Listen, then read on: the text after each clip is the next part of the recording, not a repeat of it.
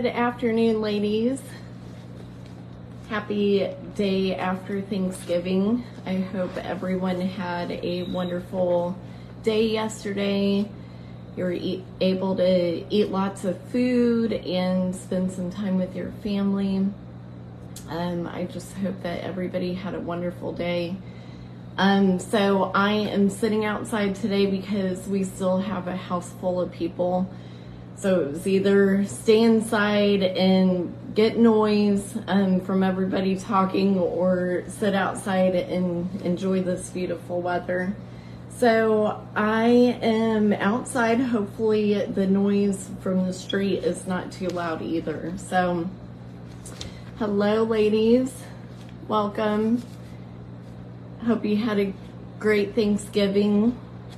Okay, so I got a few people on now, so I'm going to go ahead and jump in. I am going to rely on my notes a lot today just because I have scriptures that I'm going to be using, and there's certain places that the scriptures go. So if I'm looking over to the right, that is the reason why. Hello, ladies. Okay, so today we are going to talk about our souls. So I didn't know if I was going to name this soul care. I wasn't quite sure what to name it, so we're just going to go ahead and talk about our souls. So a few things. When God gave us breath, we became living souls.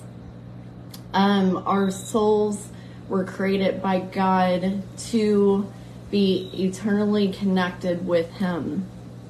Our souls are the most valuable and most precious, but also the most fragile. Our souls long for God. Psalms 42:2 says, "My soul thirsts for God, for the living God." So our souls are in constant thirst for God, constant longing for God.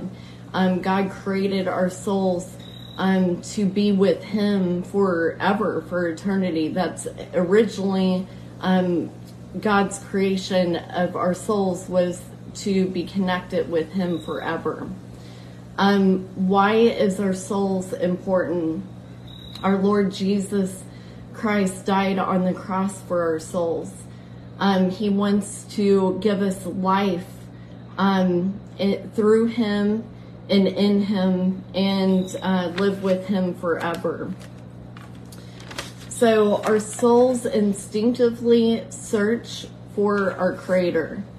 When we are not in conjunction with God, what ends up happening is our souls end up searching in other places.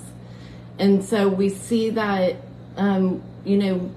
within the world, where when people are not connected to God, when their souls are not joined to God, they start looking at other things for those desires. You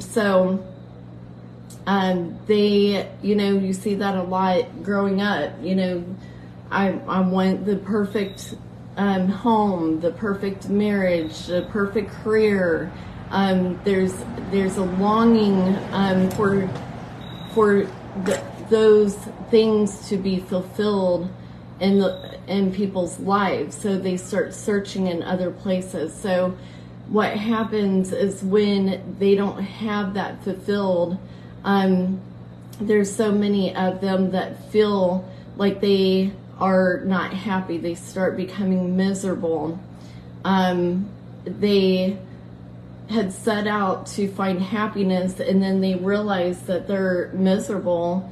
So they start seeking therapists. They start seeking, looking at self-help books. They start finding other ways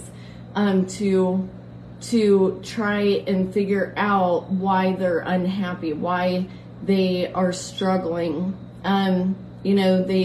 It's popular for our world to say, go do yoga and it will help. Go do breathing exercises, searching for other things. And so what people do is they go through this, they try all these things, and then none of that works. And then they end up thinking, okay, well, maybe I made bad choices. Maybe I need to switch my career. Maybe I need to get a new car. They start searching for worldly things to satisfy their souls. And those things will never satisfy their souls. So it's a vicious cycle. So it will never be satisfied with the things of this world. So in Mark 8:35 it says, if you try to hang on to your life, you will lose it. But if you give up your life for my sake and for the sake of the good news, you will save it. And what you do benefit, what will you benefit if you gain the whole world but you lose your own soul? So this world will not satisfy what only God can give us. So when searching in this world to fulfill that, more money, more things, more material, things, searching this world for that stuff, when people when they cling on to the things of this world, they're not clinging on to God. So there's good news. Jesus says, come to me, all you who are weary and carry heavy burdens. So what does this world give you? It gives you worries and heavy burdens. And Jesus says, I will give you rest. Take up my yoke upon you. Let me teach you, because I am humble and gentle at heart, and you will find rest for your soul. So, for my yoke is easy to bear, and the burden I give you is light. So this world gives you burdens, it gives you heaviness, and it causes some to lose their souls eternally and not be able to spend eternity in heaven. But Jesus says, come to me. My yoke is light. I'm humble. It's easy. So this world gives you heartache. It gives you just troubles, burdens, and people are in that vicious cycle of, looking at this world for more, and our souls will never be satisfied in this world that only comes through Jesus Christ. So 1 Peter 2:25 says, once you were like sheep who wandered away, but now you have turned to your shepherd, the guardian of your souls. Hallelujah. So I'm so thankful that we have a shepherd. We have a guardian of our souls. So wonderful. So, and then John 16:33 says that in me you may have peace. In this world you will have trouble, but take heart, I have overcome this world. So this world will never, ever, ever satisfy our souls. Look at the woman at the well. She was trying to satisfy her soul with the things of this world. She had 5 husbands. And it wasn't until Jesus came to her and she got to meet Jesus personally, she got to know who her Savior was, that she said, this is it. It wasn't the 5 husbands. It wasn't me looking at this world trying to satisfy my soul. It was Jesus the whole time. And she went off and told everyone. She spread the news to everyone who she had met, because she could never get satisfaction from what she was doing. She had to meet Jesus Christ herself. And that is what changed her life. So 1 Peter 1:8 says, you love him even though you have never seen him. Though you do not see him now, you trust him, and you rejoice with glorious, inexpressible joy. The reward for trusting him will be salvation of your souls. So it is, our trust in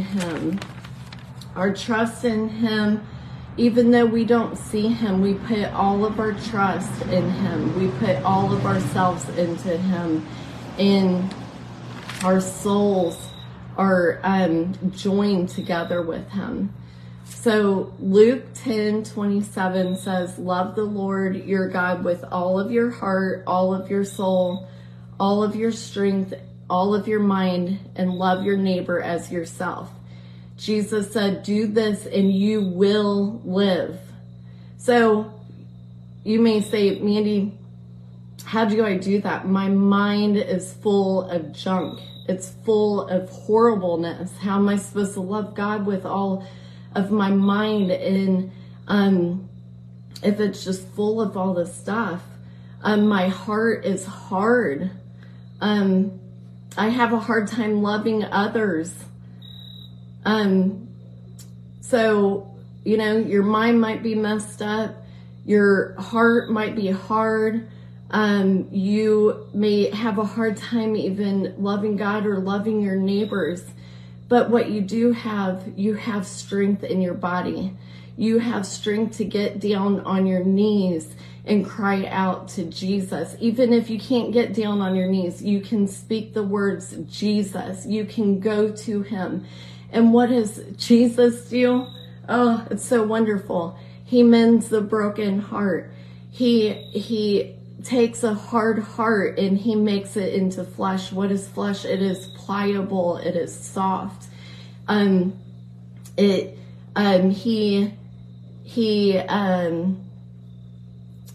sorry, I lost my place. And he teaches us how to love. That was the other thing. He teaches us how to love because he loves us first.